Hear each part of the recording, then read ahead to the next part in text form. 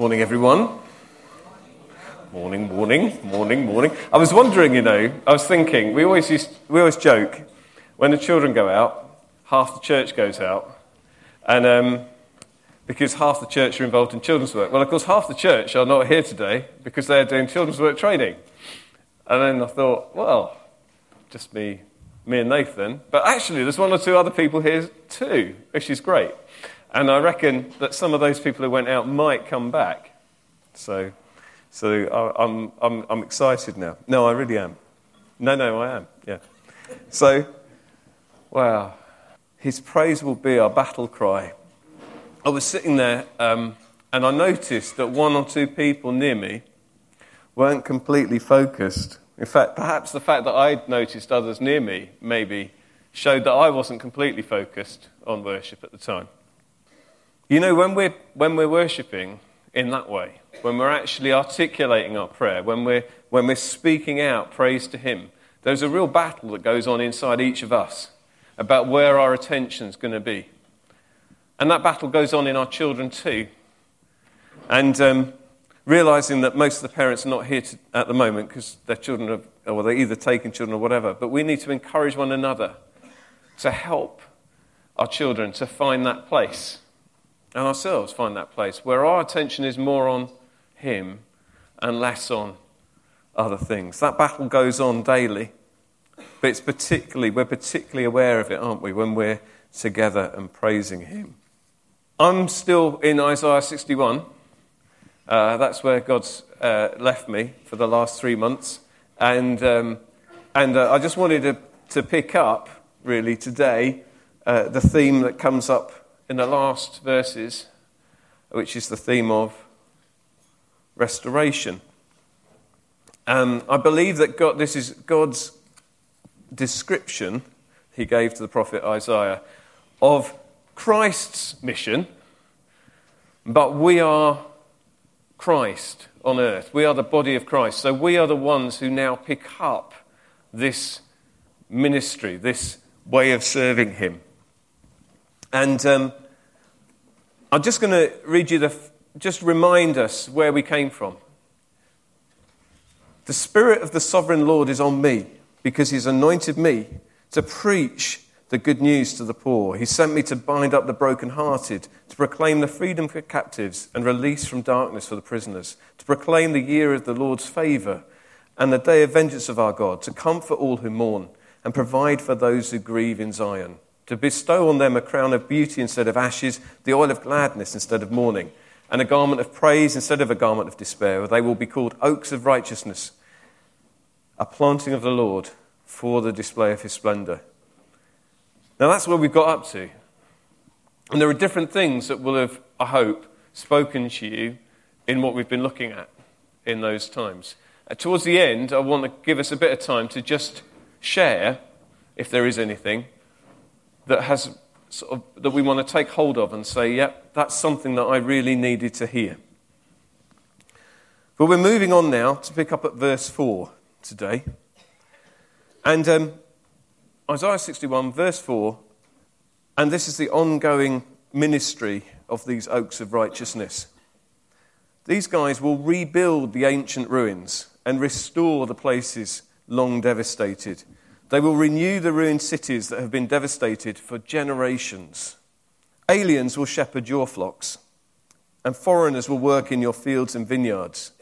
And you will be called priests of God. You will be named ministers of our God. You will feed on the wealth of nations, and in their riches you will boast. Instead of shame, my people will receive a double portion, and instead of disgrace, they will rejoice in their inheritance. And so they will inherit a double portion in their land, and everlasting joy will be theirs. So what I wanted to do is I'm just going to pick up these verses, and I'm going to see what God says to us. And as we go through, I don't entirely know exactly what I'm going to say, because I never do.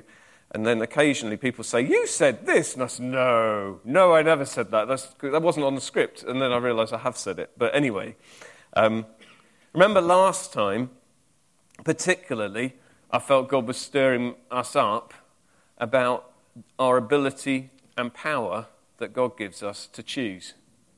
That you can never be painted into the corner by the enemy so that you have no choice about what you do. God's designed us in his image to always have a choice. That's why when he put us in the Garden of Eden in the first place and said, here you are, loads of stuff you can do. By the way, there's one thing you can't do, don't eat from that tree. He gave us that ability. Sounds like it's a restriction, isn't it? But actually what it was there to say, look, here's something I want you to choose not to do.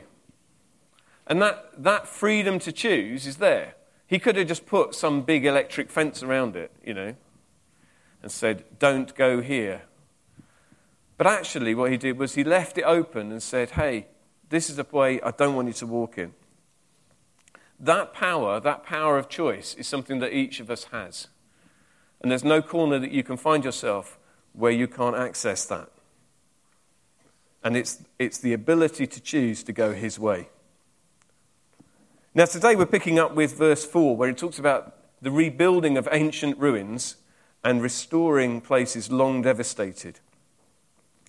And when I think of ancient ruins and places long devastated, there's two kind of images came into my mind. One was like a slum. That black and white picture is supposed to be of a slum. I don't know whether it is. There's probably some rather more modern pictures of slums I could have found, but that's what I found. People get used to living in a mess, actually. If you go around different people's houses, but if you talk to people, I'm not talking about the physical mess. I live in a very tidy house, as you may know. But I'm not really thinking about that. I'm thinking about the way their lives are. Whether they have stable relationships with others, whether they forgive people, whether they are walking rightly. Those things can be a huge mess that people get into, and they create a slum that they can live in, a place where things are just not right. They don't have access to the things that the people of God have access to. And God's calling us to go into these places that people find themselves and to draw them out, to bring them into that place of provision that God has. But these places are not new, they're ancient. These places have forever been there. One of the translations of that word is perpetual. Perpetual. It's something that keeps on happening. People get into a negative cycle where parents get messed up, so their children get messed up, so the children who are children become parents who are messed up, so the children get messed up, so the parents get messed up, and so on and so on. And generation after generation is not expecting any hope. Generation after generation is not expecting to improve the world around them. And these perpetual cycles keep on going. But there are also places that have been laid waste and destroyed. And the other picture up there, who recognises what that's a picture of, the colour one? It's Corfe Castle. Now, do you know why Corfe Castle looks like Corfe Castle does? Well, it wasn't just that it was attacked. Once they got into it, they made it useless. So the guy, it was in the Civil War, and it was a royalist stronghold. And basically, it was a really, really handy stronghold, a very, very key, significant point. And not only did they knock it down a bit when they were trying to get in, but once they got in, they undermined all the walls and put dynamite and stuff underneath them, so they blew up. And if you look at some of the walls in there, they're like this. They're completely useless. They're no longer fit for purpose. It's part of this idea that those of you who have studied wars and things, it's a scorched earth idea, that you basically leave everything waste. So when an enemy retreats from an area, or when an enemy takes over an area, he makes whatever resources there are there totally useless and dysfunctional. So it means if you're advancing like they were doing, between Russia and Germany in the Second World War, then any crops got burnt, so the troops had nothing to eat. And the only way the troops could eat anything is you had to get your food to the front line, etc. History teachers can correct me later, but it's called scorched earth. It seems to me that sometimes the enemy is a bit like that. He's leaving someone, but he leaves them in the way into the kingdom is sometimes in their complete breakdown. So they seemed all right. and then they come to a point of a real breakdown. and then they meet with the Lord. But our job is to help them in that process, that when they've got to that place of realizing they've come to the end of themselves, and when the enemy has kind of tried to destroy everything that was there, God actually has a way of making good what remains. Because, and his way, look at the person next to you and say, is you.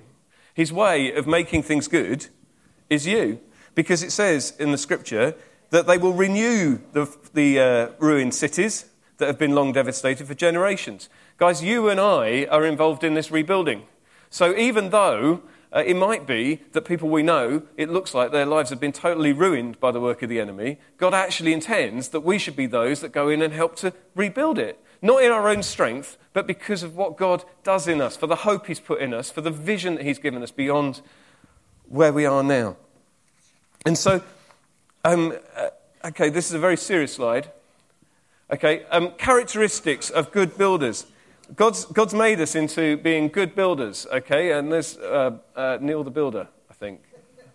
It's a new cartoon character, maybe coming out soon. But I won't ask the congregation for advice on what characteristics of good builders are, because obviously I've got my own ideas, and so I'm just going to tell you what the answer is. But you might have some ideas. Well, what all right, okay. Alan, what would you look for in a builder? An ability to do the thing, right? That's right, we'd expect there to be skill, okay? Those skills, actually, a guy comes to fix my plumbing and he turns up with a screwdriver. I'm going to look at him and go a bit, oh, hello, you come to fix my plumbing, have you? Oh, that's nice. In other words, not only you need the skill, but you need the right tools for the right job. And God's given us gifts, skills, which speak into different situations. And God wants us to be accessing those right tools, the gifts of the Holy Spirit. God has put into each of us those gifts. In some cases, they're pretty embryonic. That is to say, they haven't yet developed. But I believe that God wants us to be open to him starting those things off in us. And we'll come back to that in a minute. I think, I'm allowed to say this, I know someone in the church who's getting a new extension on the back of their house. And the reason why they're getting a new extension on the back of the house is the one that's there is no good. Or it's basically a bit dodgy. It's been dodgy forever, but now they're having that taken down and a whole new extension put there. You know, sometimes we need to demolish what's there before building on top. It's no good papering over the cracks. That would be what I would do if I'm decorating a room, you know. In fact, we still have got a nice little... Yeah, anyway, won't go there. God asks us to help people to get rid of those things which are not secure. There's a design. There's a plan. They see something that's not there. You know, if you're a builder but you can't see beyond what is in front of you, you're never going to build anything. You've got to imagine what the place is going to look like when you've finished your job. And here's the last one. We build using things that are going to outlast themselves. If it's a good structure, sound structure, we expect the thing to go beyond where we are. If what we're doing is, well, we've got this rather substandard bit of work, so what we'll do is we'll just put a little strut here, and then a week later, well, that strut, it needs replacing, and because it started bending over here now, so I put another one in, and we're constantly being called back to the same job. That's not really being a very good builder, is it? You know, what actually God wants us to be doing is to create something which is, and to help people be sound structure. So I'd like to encourage you that the gifts that God's put in you through the power of the Holy Spirit, they're there to be the tools that God wants you to use. He doesn't want you to be sympathetic per se, just be, they're there, that'll be great. You know, ask God to help you have insight, because I believe he's put gifts in you. It is about understanding where someone's at. There is an element of that, but actually, another scripture, Galatians 1:10. See, here's my snare. There always is a snare, if I can find it. See, the trouble is we can sometimes try to build without upsetting anyone. Let me read you Galatians 1:10. Am I now trying to win the approval of men or of God, or am I trying to please men? Doesn't sound that bad, does it, really? But actually, Paul goes on to write, if I was still trying to please men, I'd not be a servant of Christ. I find that sentence I think actually that sentence shouldn't really be there. If I was still trying to please men, I would not be a servant of Christ. See, if my motivation in what I'm doing is to make others happy with me, my primary motivation is to do that. Actually, to be honest, if I'm trying to please them at all, it can be a snare and prevent me from doing what God wants me to do in a situation. So just encourage you to be aware that to be a servant of Christ means that we have to care more what he thinks of us than what anyone else does. And what he says, probably, is you're better than you think you are. Capability Brown. Heard of him? Garden designer. Big homes, Chatsworth, Audley End, marvellous things. Was about 300 years ago. And he used to go in and he would see what was there, and he got his nickname because he saw capabilities. He saw things that could be that weren't. I think we need to be Capability Smith, or we need to be Capability Cole. There is something which God wants to download to us that enables us to see beyond what is there to what God can do. And in this process of building, both the foundation and the process has to be right.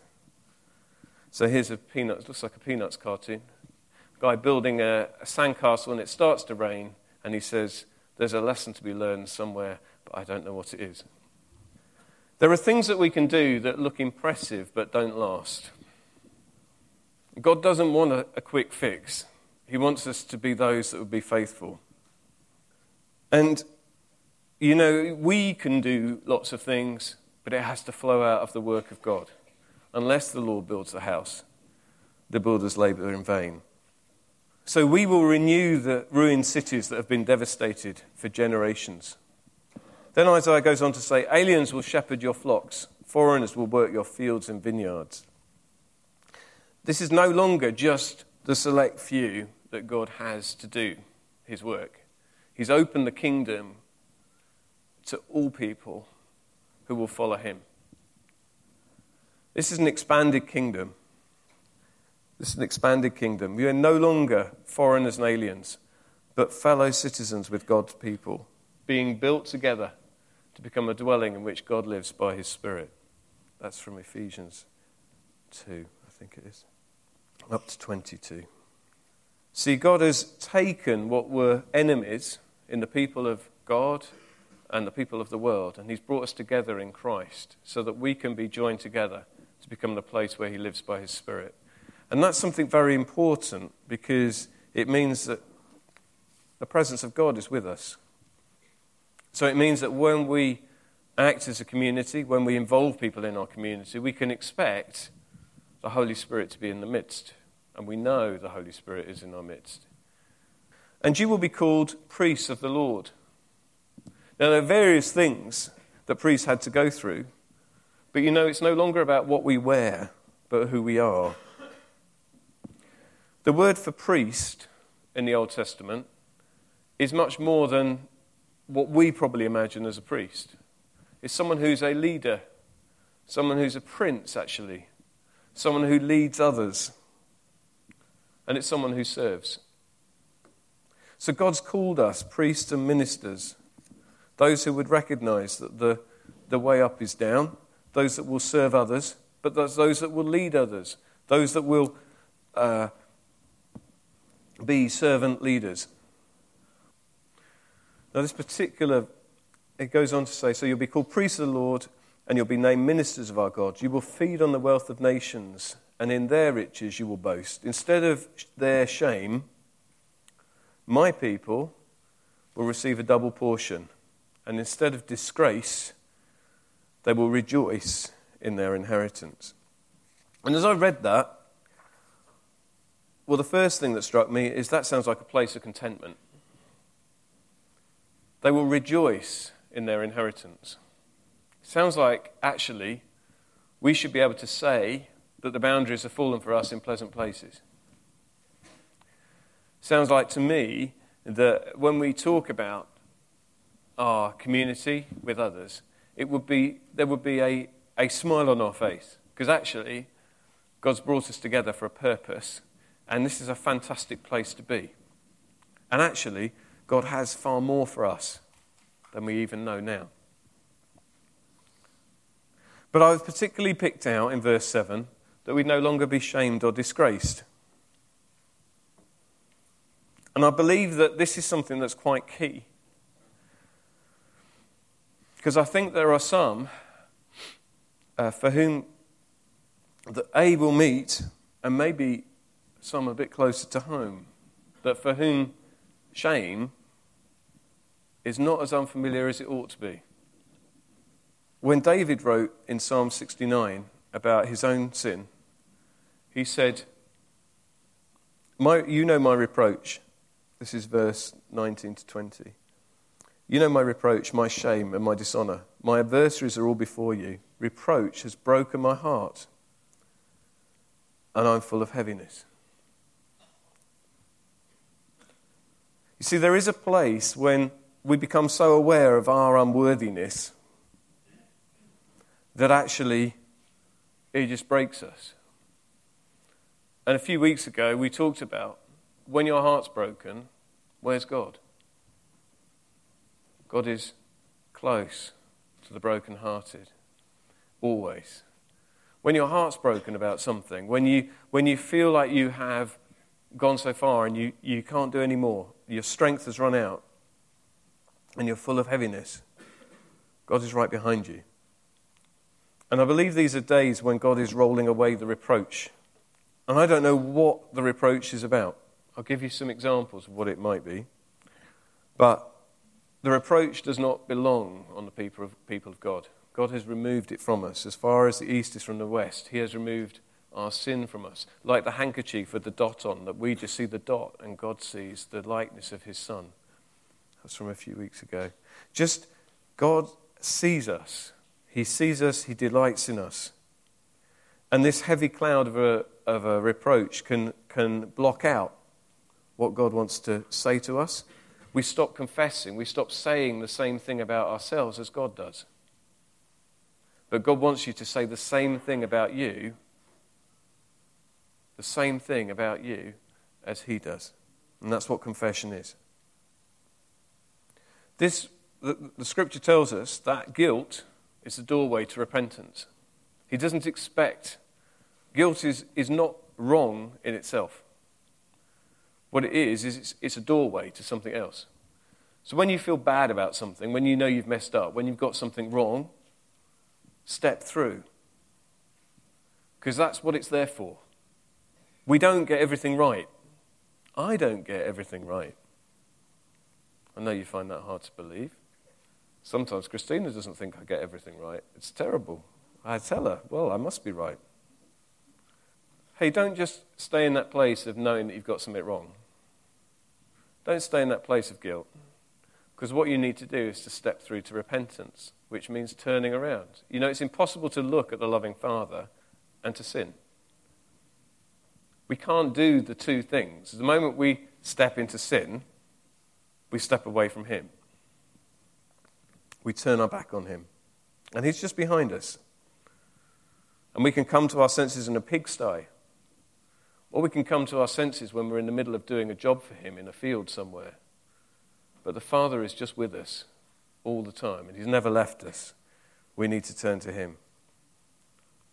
There are many ways and reasons why we can beat ourselves up. We can beat ourselves up because we've been not as fruitful as we feel we should have been. We've been barren. It might be because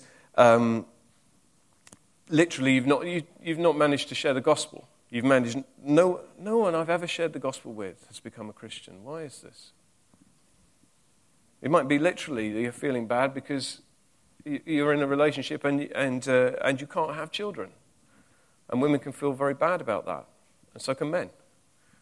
But actually, that's not something that belongs to rest on you. You can feel the reproach of being alone. Maybe you're a widow or whatever. When we're left alone, sometimes it's just too much. And the lie says, you'll always be alone. But Jesus says, I've placed the lonely in families. We can get defeated. We can believe that we're losers. We can believe that, I think I might have mentioned before, but, my whole university thing was quite an interesting time for me. Went through university and very, very nearly didn't end up with a degree because of various things that were happening. One of them was I just wasn't very good at it. But other things were just things that God was doing inside of me and were happening around me. And I think I still struggle in some ways because actually it was just an absolute godsend. What was so amazing, and I mean this literally a godsend, because I'd done that. I'd already decided I wanted to teach. Marvellous, isn't it? Marvellous. But that's what I wanted to do. I went to university to study my science because I wanted to do teaching when I left university. And I went to a really good university and everyone was really clever and you become this kind of, fishes and seas and big fish and little fish and all the rest of it, whatever you're going to say. But it's an interesting experience from being the top of the class to being the bottom of the class, as you felt. And so I went through that. And then I went to a different university to do my teacher training. And I was the best. Like, absolutely the best. No dispute in my head. I was the best training teacher. In my head. No, sorry. They said that as well.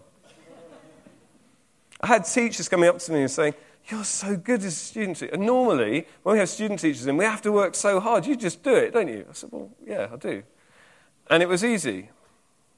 And I just got on with it. And then in December time, bizarrely, I was looking through the Times Ed, and there was a job advertised for September. Well, they very rarely advertise in December for September, but anyway. I thought, I suppose I ought to apply for a job at some point. Applied for my job, and I got my job. That was my first job. Went to the interview. I went to the interview first. Went to the interview, told them how I didn't think I was the right person for the job, said, well, if you want me to do this, this, and this, I don't want to do that. I want to just focus on teaching.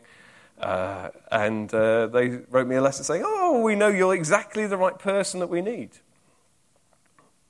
Why am I telling you this? I think what I'm saying is God has a different plan from the negative view that you may have of yourself. And I was in a place of thinking that I was never going to succeed. It's kind of interesting. But actually, God had a different plan. And he allowed me to just walk straight into my first job without any battle, well early. And then actually to see me prosper in that place, actually. And God's provided everything I've needed. And So that thing of defeat, you're not a loser. Do you know that? God has made you to be the head, not the tail. It is possible to be victorious, even in the circumstance that other people would say was a loss. We can reproach ourselves for having failed in some way morally, if there's something that we know that we've messed up. And there's a lie that comes from the enemy that says there's no hope for you if you fail in this. But actually, God intends something quite different. Let me just read you Galatians. God intends that if someone is caught in a sin, Galatians 6:1, those who are spiritual should restore them gently, but watch yourself, or you also may be tempted. See, here's the reality. There's no temptation that ever seizes any of us that isn't common to man. That means it's common to man. It means it's part of being human. And the reality is that you may feel you're the only person who ever felt like you do. But you're not. And God's plan is that as a body of Christ, we can help one another to walk free and to be restored. There's also the reproach of poverty, which I thought is a helpful thing. The lie says, if you don't have much, you're not worth much. But the reality is that God's value, the value he puts on you, is not reflected in what you have. Jesus said, don't worry about these things. That's what the rest of the world worries about. I will provide everything you need. So there's no more shame on you. We need to work through these things together. Christ has redeemed us from the curse, having become a curse for us, that the blessing of Abraham might come upon the Gentiles in Christ Jesus, that we might receive the promise of the Spirit through faith. No curse or reproach can remain with us if we stand, as I've founded, on the finished work of Christ in us. So sometimes, these are some notes which I've got on this, but some of these things are about, it's 3 R's. Do you want 3 R's? Steps of being free from the reproach, which is an R, isn't it, as well? That's 4 R's, isn't it? Reclaiming the promises of God. Isaiah 61:7 says, instead of your shame, you will have a double honour, and instead of confusion, they will rejoice in their portion. Therefore in the land they will possess double. Everlasting joy shall be theirs. That is what God has said about us. That's what we need to reclaim for ourselves. Remove the shame. Once you trust in these promises, we don't need to be ashamed, but we need to command the shame to go. It doesn't belong with us. God has made me new. Behold,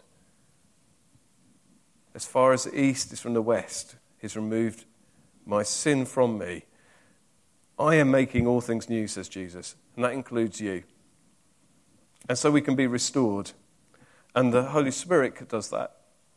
And he involves us in this process, this ministry, to be restored.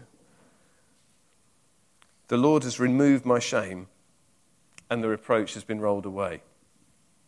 So, for it's with your heart that you believe and are justified, and with your mouth that you confess and are saved. As the scripture says, anyone who trusts in him will never be put to shame. So that's Romans 10, verses 10 to 11. God's destiny for us is not to live in shame. Instead, it's to receive a double portion. I thought about what image to have for a double portion. I thought that was a good one. It's not a place of just getting by, but it's a place of space and provision, where everlasting joy will be theirs. And to me, that sounds like a place of contentment. Just have a think for a moment. Is that where you feel you are? A place of everlasting joy? Do you want to be involved in bringing others to a place of everlasting joy? I'll give you a clue. We won't get them to go to that place if we stand and say, there's a place of everlasting joy over there. You ought to go to it. I tried it, but I prefer to stay over here. We need to be where others can follow. So there's 2 things to this. We're talking about a double portion, a place that God brings us to. And the covenant is based on what he has done. This is, it's actually verse 8. For I, the Lord, love justice. I hate robbery and iniquity. And in my faithfulness I will reward them and make an everlasting covenant with them. Their descendants will be known amongst the nations, and their offspring amongst all the peoples. All who see them will acknowledge that they are a people the Lord has blessed. You know, the covenant that God makes with us is based on what he has done. It's his faithfulness to us is what does it. It's not the other way around. It's not an agreement of equals, but I've got news for you. He's chosen you has chosen you to be his. And the Lord has sworn, and he won't change his mind. 2 Timothy 2:13. Here's some verses to help you in this. 2 Timothy 2:13. If we are faithless, he remains faithful because he can't disown himself. The Lord has sworn and will not change his mind. You are a priest forever. Genesis 28, his promise. I am with you and will watch over you wherever you go. I will bring you back to this land. I will not leave you until I have done what I've promised for you. 1 Samuel 15:29. He who is the glory of Israel does not lie or change his mind, for he's not a human being that he should change his mind. Psalm 89, verse 34. I will not violate my covenant or alter what my lips have uttered. You're getting the pattern here. If God has chosen you, and by the way, let's just take the if out of that. God has chosen you, and he won't change his mind. He's chosen us not only to be us, but to have descendants. We're included in that promise that our descendants shall be as numerous as the sand on the shore. And today, of course, is a day when we're investing in those people that have been investing in our descendants, in our children. Today we're investing right now. There are people being trained in how to bring that next generation on. But actually in this room, we have parents. And it doesn't all happen in an hour on Sunday, surprising enough. 6 days, 23 hours. It's over to us, isn't it, as parents, you know. So, but God says you're going to have descendants. He says that you're going to be known amongst the nations. He said that we should be a light of the world, a city set on a hill that cannot be hidden. So what does all of this mean? Well, Isaiah 61 finishes with verses 10 and 11, and it's interesting. It does for me. See, we are seen by others. Whether you like it or not, people recognize you for being a follower of Christ. And actually, it's very important that we recognize that gift that we have. We're visible. And all who see them will acknowledge that they are a people that the Lord has blessed. The doorway to this position is thankfulness. Verses 10 and 11 say, I delight greatly in the Lord. My soul rejoices in my God. It's like Isaiah has been writing all of this stuff down, and he suddenly thinks, do you know what? I can't write anymore. I've just got to have a moment. And he's saying, for he has clothed me with garments of salvation. He's arrayed me in a robe of righteousness. As a bridegroom adorns his head like a priest, and a bride adorns herself with her jewels. For as the soil makes the sprout come up, and the garden causes the seeds to grow, so the sovereign Lord will make righteousness and praise spring up before all nations. So yeah, we're builders, but it's the Lord that's building. We're building on his behalf. We're building with him. We're building with the work of the Spirit in us. But the sovereign Lord will make righteousness and praise spring up before all nations. Just in that last couple of sentences, how's he going to do that? What does that mean? What righteousness and praise could possibly spring up before all nations? It's talking about us again. Yeah? Do you get that? This righteousness and praise thing is not something that's out in a cloud somewhere. That suddenly people are going to walk along the road and suddenly there's going to be this word praise wobbling past them in the air. Or maybe they go to the bank and above the bank as they go in it says righteousness. It's probably quite unlikely, but that's not what it's about. It's about you and me. Because remember, we're the ones that are visible. We're the ones that God has made visible. And I believe that God has for us in these verses been outlining something of a place he wants us to get to, a place he has brought us to, and a purpose for what is to come. So just like, let's just take a few moments just to reflect. Father, thank you that you've been speaking to us. Lord, we want to get everything that you have for us in these days. We don't want to see this as being someone else's job. We want to see this ministry as being something that you have called us to together. And Father, we ask you to stir up our hearts that this righteousness and praise that your word speaks of, that it would just spring up. That it would spring up in our places of work. That it would spring up in the places we study.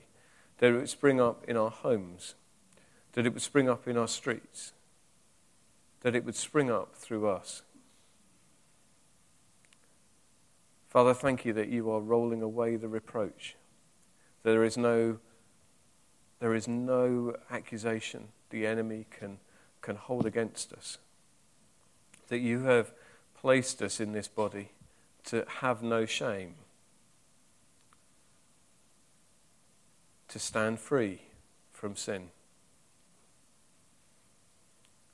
Father, help us to grab hold of that promise now. Lord, we renounce any shame that there is in us. We renounce it in the name of Jesus. We say that, Jesus, your work is enough. That you paid the price. That you are taking our sin away. And you're making all things new. Thank you, Father, for your faithfulness to us. I thought what we might do is I think it's about Thanksgiving, partly. I think there may be things that people want to be prayed for. We want to finish at past. But I thought it might be an idea to just... What are the things that God stirred up to you when we've been looking at Isaiah 61? What are the things that have stirred up for you that you say, I want that? Turn to the person next to you and confess it. So anything that people want to shout out that they want to declare about themselves? What's God been saying? Yep. The place of overflow, the double portion. Absolutely. I want 2 scoops of ice cream. Definitely. Definitely. Excellent. Anything else? Oh, I don't know what you were all talking about. What were you having for lunch? Is it chicken? Did you remember to put the chicken? Yes. Great. To say about myself what God says about me. So make my confession what he says about me. That's right. It doesn't have to be from what I was saying today, although that's fine. I'm thinking about the Isaiah stuff generally. Good. Okay. Well, go on then, Leonie. You can rescue me. Yes. So people would come to the light. See, here, I'm just going to... Go on, Teresa. Right, well, that's definitely something that we're going to pray into that, exactly that, at the end. So we'll pick that up, Teresa. Yep. See, that we could be able to say and know, just 61:1, look at this. The Spirit of the Sovereign Lord is on me. The Spirit of the Sovereign Lord is on me. He's on me. He's in me. Because the Lord has anointed me. He's anointed you. Regardless of where you've come from, this is where he's brought you to. A place of being filled with his Spirit. A place of being anointed by him. To know that we've been sent by him. And I think that for some, you're still struggling to believe that these verses could be about you. I started off by saying, when I first started sharing this, that I was very happy with saying this was about Jesus. But I found it harder to say it was about me. This is what Jesus says about himself, but it's what he says about those he has anointed, the Christed ones. You are the church, the Christed ones. You are the ones that he now uses. You are his hands. You are his feet.